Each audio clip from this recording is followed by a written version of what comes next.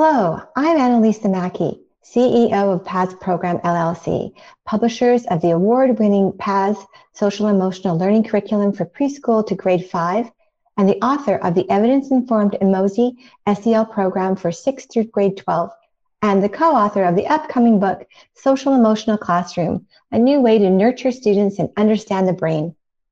Welcome to this episode of Social Emotional Us, a podcast for educators, parents, and anyone interested in improving the lives of children through social emotional learning. Welcome, Tia and Lucretia. Thanks so much for joining us today. Would you ladies mind telling us a little bit more about yourselves and your journey and the work that's brought you here? So again, my name is Tia Starker Glass. I'm an associate professor of educational psychology and elementary education at UNC Charlotte. I direct the anti-racism graduate certificate program on campus, and a mom and a wife and, a daughter. And so this work ultimately is just my lifelong work, and just making sure that folks are racially literate and racially aware. That's the content that I teach within my undergraduate and graduate courses. That's what I do. Great. Thank you. And I am Lucretia Carter Berry. I am the founder and president of Brownicity. Brownicity is a made-up word. Brown representing the melanin that we all have, and icity comes from ethnicity, which means that which we have in common. And so essentially, we are many hues, one humanity. That's our tagline. And Brownicity is an education agency that fosters education designed to cultivate justice and belonging. And so we have excellent people like Dr. Tia Glass and other educators and parents on our team who bring evidence-based, scholarly informed anti-racism education to the public. So that's companies and churches, schools, classrooms, and communities. And so we want people to have access to the support and guidance they need to grow, to become anti-racist, and to be positioned to change and create the society that we know is possible. I am in an interracial marriage, and my husband and I have 3 multi-ethnic daughters.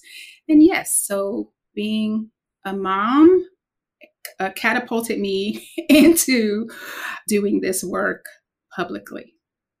I really appreciate you both joining us today. I think I'm really excited for the conversation that we're going to have today. I had a chance to have a sneak peek of your book, and as I mentioned, essentially read it in one sitting, and I feel like I went through the whole gamut of things. I was excited to read it. I thought that the topic was compelling. It made me think deeply about my experience, my relationships that I've had in the past, my relationships that I'd like to have going forward. It also made me, as you warn in the book, about taking it slow, because change is I think you link things to planting seeds and growing, and strong roots take time to grow, and a strong plant. Would you agree with that statement? Great. Yes. So at the same time, you warn about taking some time to go through this process, but I was so excited to read the book, and I wanted to sort of race through it and be at the end and ready to go. But I recognize that what you're saying in your book is true, that it takes time, hard work, reflection, introspection.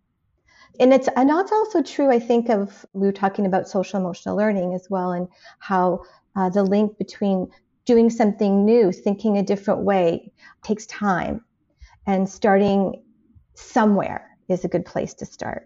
So I would be interested to tell me a little bit about, what you recommend for people who haven't maybe had a chance to think about this as deeply as you would like, or as deeply as they would like. Yeah, I think the way that we got to this book is based on both of our experiences.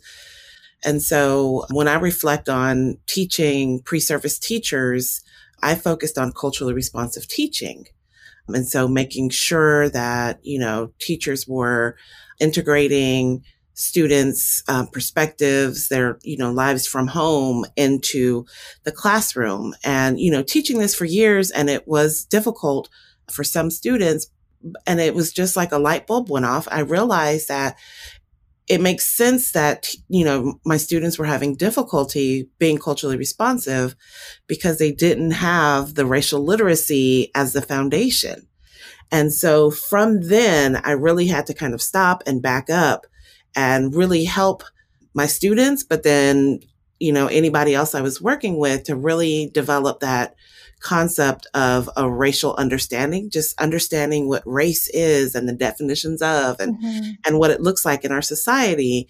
And so I think that was the way that it came to this process of being planting seeds and understanding that this is a journey, is that we have to start wherever we start, right? Wherever we are in our experiences, but still going back to visit the seed of race and what it is and how it impacts us and how it looks in the world. And that is kind of the start of the seed, the jumping off place that we like to use. And another thing we saw was that a lot of people, and it's understandably so, people want to get to the fruit, like they want the fruit. We are post the Civil Rights Act, and we know if you're fortunate, you're able to have studied and learned about the civil rights movement and even the context in which it existed, is so important. I think as a nation, then we thought, oh, well, we're post civil rights movement. So then, and the Civil Rights Act. So then everything is in order and as it should be. And so then we can just, experience the fruit of that. But even, Dr. King, after the Civil Rights Act was passed, said, he used the metaphor, but we are only a bud. We are not yet a flower. And I think that's the time that we're in. But I think, of course, we want the fruit and we want to see the manifestation, of this work. But honestly, we haven't all, cultivated the work yet to see the fruit. So oftentimes, maybe parents and teachers and or educators and leaders would reach out and they want that fruit, and which is great. Yes, please strive for the fruit. However, you have to plant the seeds for that fruit.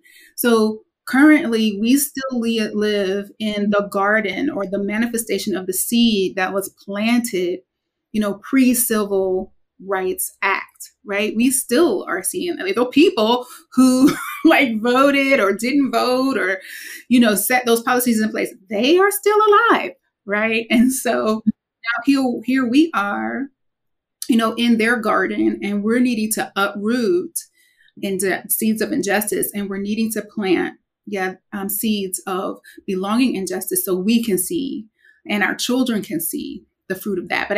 But I feel like, and what we've observed is, okay, we understand that for other topics, but when it comes to race and anti-racism, then that logic goes out the window.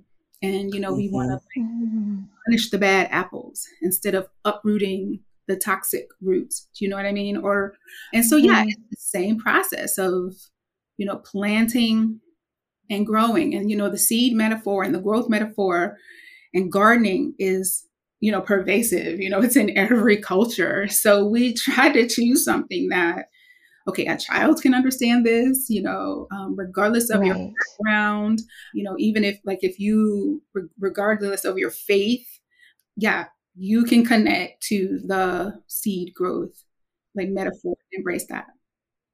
Yeah, I think you're right. I think that metaphor is very accessible to all. I think that does make sense, and I think you're right. We do want the fruit. It reminds me when you're talking about wanting the fruit. I know when I've gone in to talk with teachers about social emotional learning, and they want children to be able to make better decisions and choices and to get along well with each other and to understand themselves well. What they really want to jump to is the self-regulation and problem solving, because typically in a classroom setting, that's where the issues are occurring. And they want that magic bullet Let's jump to that lesson right now and do it, right? Mm-hmm. So that makes entire sense to me that, in terms of understanding racial justice and inclusion, that people would want that fruit right away too. But you do have to crawl before you can walk, and you have to walk before you can run. And so I totally understand that metaphor as well. Yes. So when schools do want to make these changes or make sure that they're providing safe, caring, inclusive environments for the students that they have in their schools, what are the ways in which you feel that they should consider starting to approach this work? I think the ways in which we can help educators pull this content or get this content into schools and to districts is to first just acknowledge that there might be an issue, and not necessarily an issue like something has happened and now we want to react, but really reflectively thinking about, let's look at the population of our staff and our students, and let's be proactive about really thinking about, well, is this space, is it just? Do all students and all staff belong here? Right? And how have we kind of cultivated that environment? And so I also want to say that it doesn't make a difference whether or not this is a predominantly white school or if they are predominantly, students of color that are the majority in that school. I think all schools should be having these conversations and doing these things. So, again, looking at school policies, the student and parent handbook, looking at the rules that exist within classrooms, making sure that we're looking at the curriculum and, how are all students represented and what is being taught, what is being enforced, really just thinking about the ways that students see things as fair, because they may not say this is an injustice, but they will definitely say this isn't fair, right? And when we consistently kind of hear that pattern of that's not fair, I was treated differently as opposed to someone else, or that rule isn't fair, that is a kind of a red flag for any adult to kind of pay attention to what is being cultivated in that space. But then I think along with that, it is then acknowledging that we have some work to do and listening to the people, if it's students, if it's staff, young folks, or, the adults in that space, but then giving them an opportunity to be heard so that we can then think about what we can do, right? So it's almost kind of looking at the soil. What's in that soil, right? That is causing some of the injustice or the unfairness or the othering, right, that could be happening, and kind of turning that soil and then really thinking about what are some seeds that we can plant so that students do feel, and staff feel like they are being treated fairly or in a just manner and they belong in that space, right? Because no one wants to feel othered. And so we have to make sure that we first just acknowledge it and then just take a look, introspectively, similar to the book. Let's do some reflection. No one's going to point fingers, but let's just look at ourselves first and then think about what it is that we can do to be proactive as opposed to just reacting to all of these small situations that happen that still cause harm. So how can we prevent the harm as opposed to reacting to the harm that does occur? Lucretia, what do you have to add? Oh, just very little. Thank you. That was an excellent. Just coming kind of the other way. As an educator and parent, I wouldn't want to do anything, support anything, manifest anything, co-sign anything that would hinder the dreams and aspirations of a child, right? And so we think about it that way is, everything that we're doing from, the bus schedule to the books that are selected, to the how you good morning in the morning time or good afternoon when they leave. Everything, should be about, this, again, cultivating and supporting, every child be able to feel seen and valued heard, appreciated, knowing that they're a gift, not, well, you're just consequence because you happen to live in a neighborhood, or your consequence because of busing or something, like that. Like we, at district school educators, parents, want to love on purpose, and that should show up in our policies and how we design educational experiences from, our homes to, again, our districts. I agree.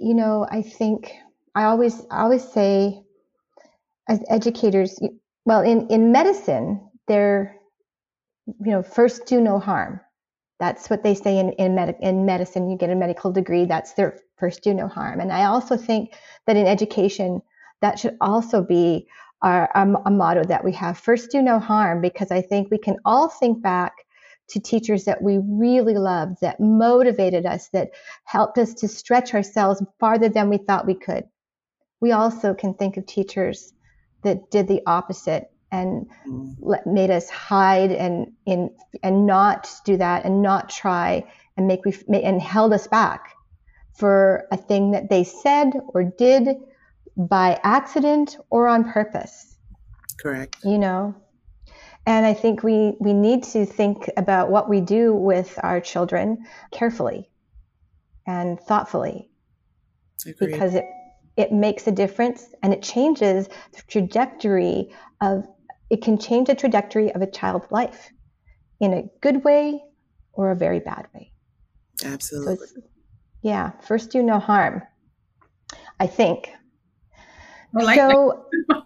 No, thank you. It wasn't mine, so I was thinking when you were thinking about all of the children in the space, all the adults in the space, and I was thinking about some of the schools that I've worked in where there's upwards of 30 different languages spoken in one school alone, and having to try to meet just even the communication ability to try to communicate with all of the families in their language that they speak at home, which is a challenge. But I think that diversity is really an important thing to be thinking about. How are you reflecting back to the students that they bring to the table, what they bring to the classroom is valuable, and we can all grow and learn from what they have to offer. And we're stronger as a community and a collective because of that.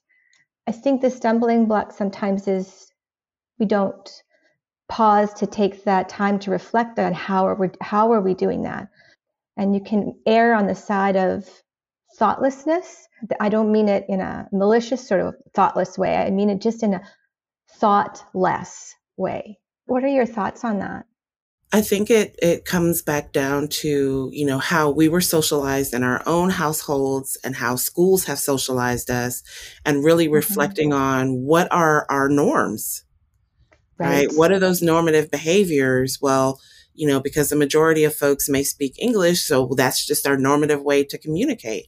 But we also have to consider, what other languages are spoken. And now with, all the technology that is available, we could use a Google Translate, or we could just bring families in to assist in the translation, right? Exactly. So again, the normative behavior that a school building is a space for educators and students even kind of needs to be disrupted, that it actually is a place for families.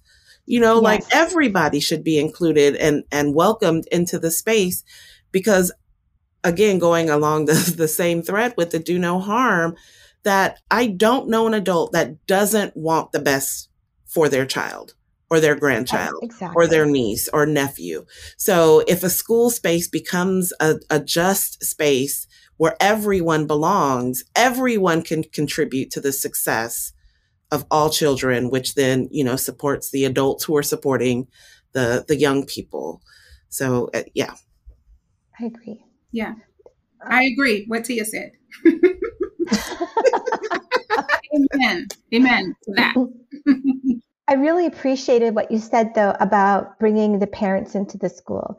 One of my first teaching experiences was teaching on a very isolated native reserve in Canada, in the middle of British Columbia.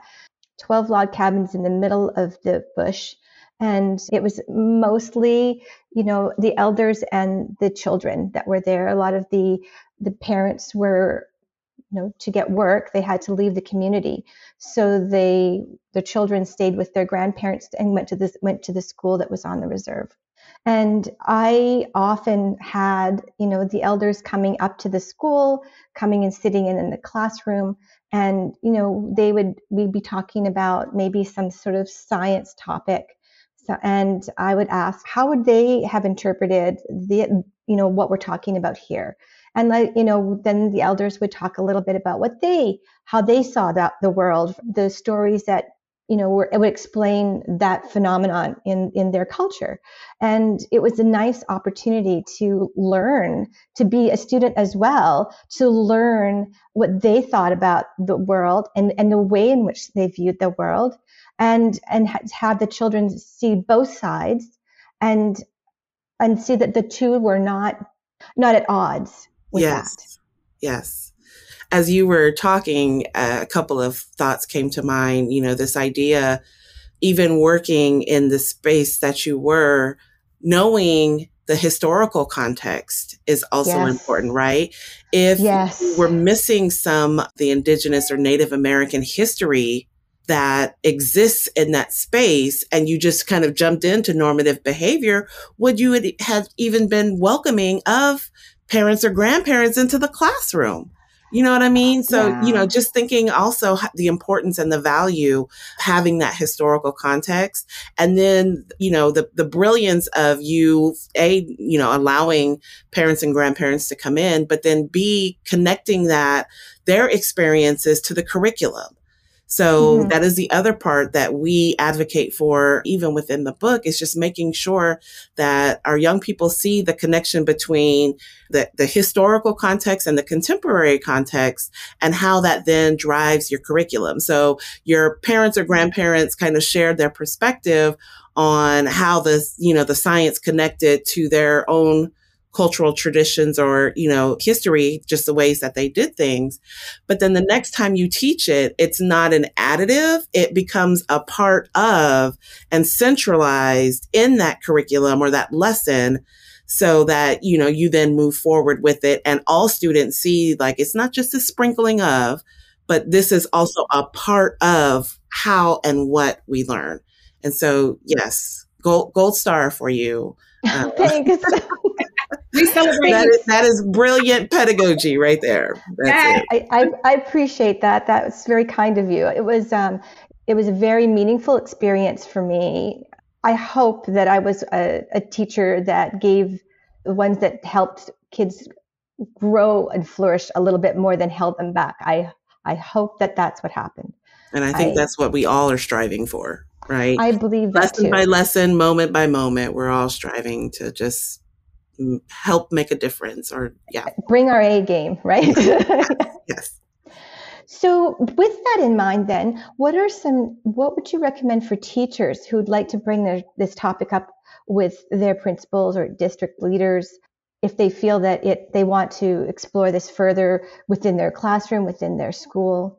What would you recommend? I always say to find the ally, or the person in your building who would be even just open to listening, and start there. So it might be, an assistant principal, or it could be, the lead administrator. It could be someone within the district, but start first with just a person that is open, and come at the proposal or the proposition, not from this place of blaming, right? Well, we need to do better.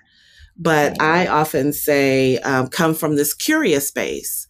Well, I was watching, this documentary, or I was reading this book called Teaching for Justice and Belonging. Or, I even tell my students, just blame it on me. Say, I learned this thing in Dr. Glass's class, and I would love to try it here. Are there some resources? Is there any funding? But just asking kind of from this curious space, I want to try a couple of things. Can you give me, 3 months or 6 months to just try a couple of things that I have been learning about? And I have gotten to the place too in my experiences, and I'm sure Lucretia can agree with this, that, there are always a couple of teachers who are hair is on fire, like, let's go change all of it, like whole school, whole district, like, let's go 100%. And I'm often telling them, like, nope, let's start small, like, slow down. Let's just slow down. So, ask for permission. Can I do just a small kind of pilot study with me and a couple of other teachers? Or can it be, a couple of teachers and one administrator? And let's just try this for 3 months. Let's just try this for 6 months. And if it works and we're seeing, the type of success that we want to see, that isn't always based on an assessment, right? But just however we're defining success, then let's think about, wow, maybe we could roll this out to the whole school. So again, I will always advocate for just starting small and seeing who's interested and kind of just grow it organically. Grow it in this grassroots kind of space, because other teachers oftentimes will notice, well, what are you doing? Your kids aren't quiet, or they're engaged, or y'all are doing some cool stuff over there. What are you doing? Oh, right. Thanks for asking. And now, you've got a couple of other teachers who are interested, or that data does look different. And now you've got administrators coming down to your classroom, like, what are you doing down there? Well, thanks for asking. Let me tell you about some of the things that I've tried to institute based on this book, or based on this, podcast, or based on whatever conference that they've attended. So I will always say start small, but just find the people in the building who are interested. So you're not necessarily doing it alone, because that is exhausting and lonely. So just, start small. If it's 3 people, 5 people, 10 people, get in your own practice. Because again, similar to what we have in the book, it's still going to take some introspection, some self-reflection, like all of it still starts with self. So we can't, pass it through the whole school building until we have worked on ourselves. I think the other part of that, which we often don't talk about, is if your school says no, well, we're scared. We don't want to take any chances. We don't want to end up on the news. All those, that's a reality right now. Absolutely. Right. Absolutely it is. That is the one time that I then say, start by yourself. Right? Start doing the small things for yourself in your classroom. What are the small tweaks and adjustments that you can make so that you are, again, kind of building the capacity for the resistance that you most likely are going to experience because, an administrator, someone has said no. But I also am the disruptor. So that's another reason why I say, close your classroom door, and just start in your own classroom space, right? Just do the small things that you can do in your classroom. Lucretia's going to come behind me, I'm sure, and clean it up and give some more advice because we work so well that way. So we're such a good team. No, I love it. I was going to say also, if you're as an educator or teacher, and you're going to your administrator, or, you're within an institution, to frame it as an opportunity, not as a response to. And you mentioned that earlier, yes. Like oftentimes people try to jump way, into it like deep, because they're responding to maybe a personal story or something that happened and was broadcast on the news, or a tragedy. And I get it. Like we get it that prompts an initial reaction. That energy isn't sustainable. Like that energy is meant for, that moment.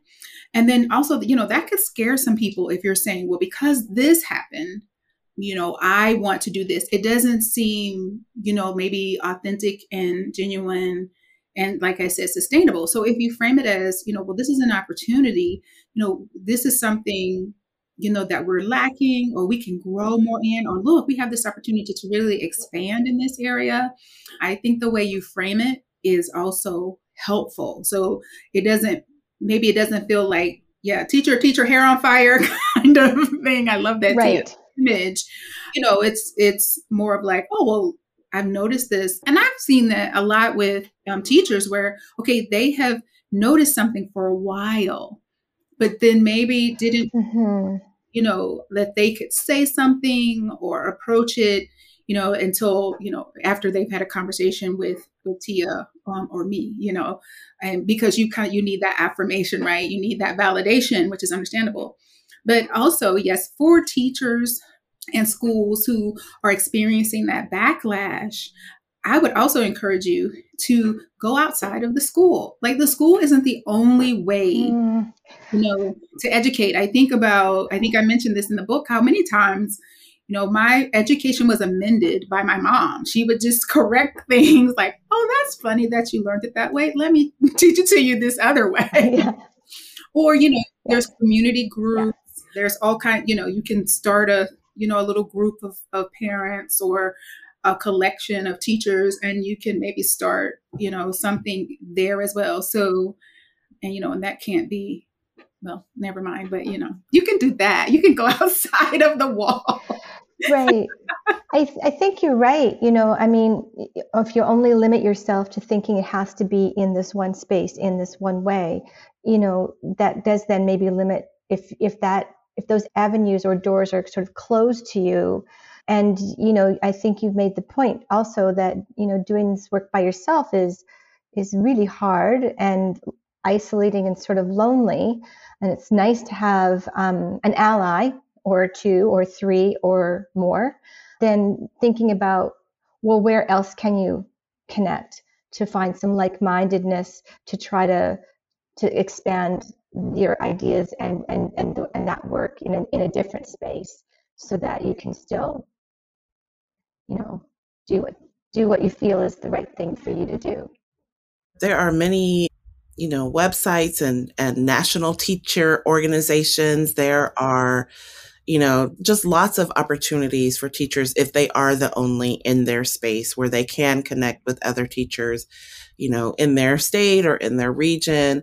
But that also just across the country, there are lots of organizations who are doing this very work and supporting those teachers who kind of are isolated, or there just might be, just a few in a space. So those places and spaces are out there for teachers.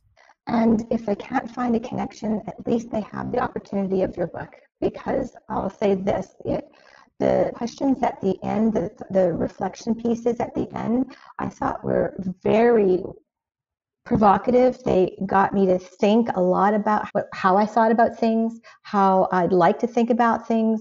I think, you both have made the point that it starts with you and thinking about, why do I think this way? Where does that come from? Do I agree with that? Do I disagree with that? And where do I go from there? So I think your book will be a huge help, and for lots of people, not just teachers, but lots of people who are ready and willing to and want to do this work and maybe need sort of a bit of a guidepost to get started. Right, because the book can go places that we can't go, right? Or the book can be like, for the people who are maybe in an area where they are isolated, well, you can have the book there. And so that's why we did try to bring lots of different voices and share so many scenarios and all the insight that we've gained, because we want to be honest and truthful and encouraging, because we can do this. We can we can totally do this. Well, and we want this for our children. Right. I recall seeing, I actually looked up your TED Talk, and I thought that points that you made about, the one about for your children. Yeah, Lucretia, I watched that one. I couldn't find the other one. I couldn't find Tia's. If you have a link, can you send me that link? I sure will. Maybe we can put the links to both of them below as well, because I think they're very, very well done. And I thought the point that you made about, doing this work for our children, wanting a better world for them, is really, as much as we all want a nice world for ourselves, I think that oftentimes our motivation for doing it for us is less so than it is for doing it for our children. And I think that's a really strong motivator for creating a better world. Yeah, it was for us. I kind of feel like it was on cruise control, and then I had children, and I thought, I got some work to do. Yes, me too. It makes you think about what you're doing and why. Yeah. Mm-hmm.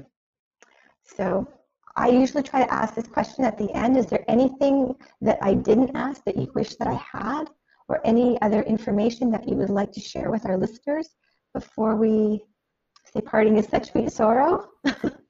Lucretia, I'm going to let you go first. You go first on this one. Okay, I don't think so. I would encourage, if people are looking for a learning space, Brownicity, our organization, has a learning community, and the learning community it is essentially for people to join and grow. So there's multiple learning experiences like courses and workshops and book talks. Then soon we will be instituting even monthly, live meetings and talks. And so it's just $10 a month or $110 a year, I think, for people to have access to a supported growth process. So that's brownicity.com. That's a great point that you make, because if you are finding yourself, by yourself, there is a place right there where you can connect with people and go from there. Sorry, I don't mean to cut into that. That's all right. I was just going to say, if you also wanted an academic space, I see lots of corporations and, companies and businesses are now paying for their employees to take classes. We offer the Anti-Racism Graduate Certificate class. It is 12 credit hours, and we have created this program where you actually will, take the classes in the summer. So for educators who may be teaching during the school year, they can take 2 classes one summer and then practice what they have learned during that next school year. And then they come back and they take the second 2 courses during the summer. So even if, again, you want some of the academic knowledge, although it's, we try not to be super academic, but in the Anti-Racism Graduate Certificate program, there is an opportunity, for folks to expand their knowledge base. That's great. Thank you, ladies, so much for you taking the time today. I really appreciate it. I've been talking with Dr. Tia Stark-Glass and Dr. Lucretia Carter-Berry about teaching for justice and belonging, planting seeds, and nurturing change as it grows. If you'd like to learn more, we'll have links to their sites and their book on our upcoming podcast page. And thanks for joining us today. And thank you for this thoughtful conversation. I truly appreciate the time you've spent with us. Absolutely. My pleasure. Well, thank you so much for having us. We appreciate you for elevating our voices. Thank you so much for joining us today. And thank you to our wonderful guests for this thought-provoking conversation. If our listeners would like to continue the conversation about this topic, please find us on Facebook under Paz Program. Feel free to ask questions on the podcast episode post. We'll answer them, and we may feature the answers in a future Facebook Live video. Please join us next time on Social Emotional Us as we continue to explore how SEL can benefit everyone at any age.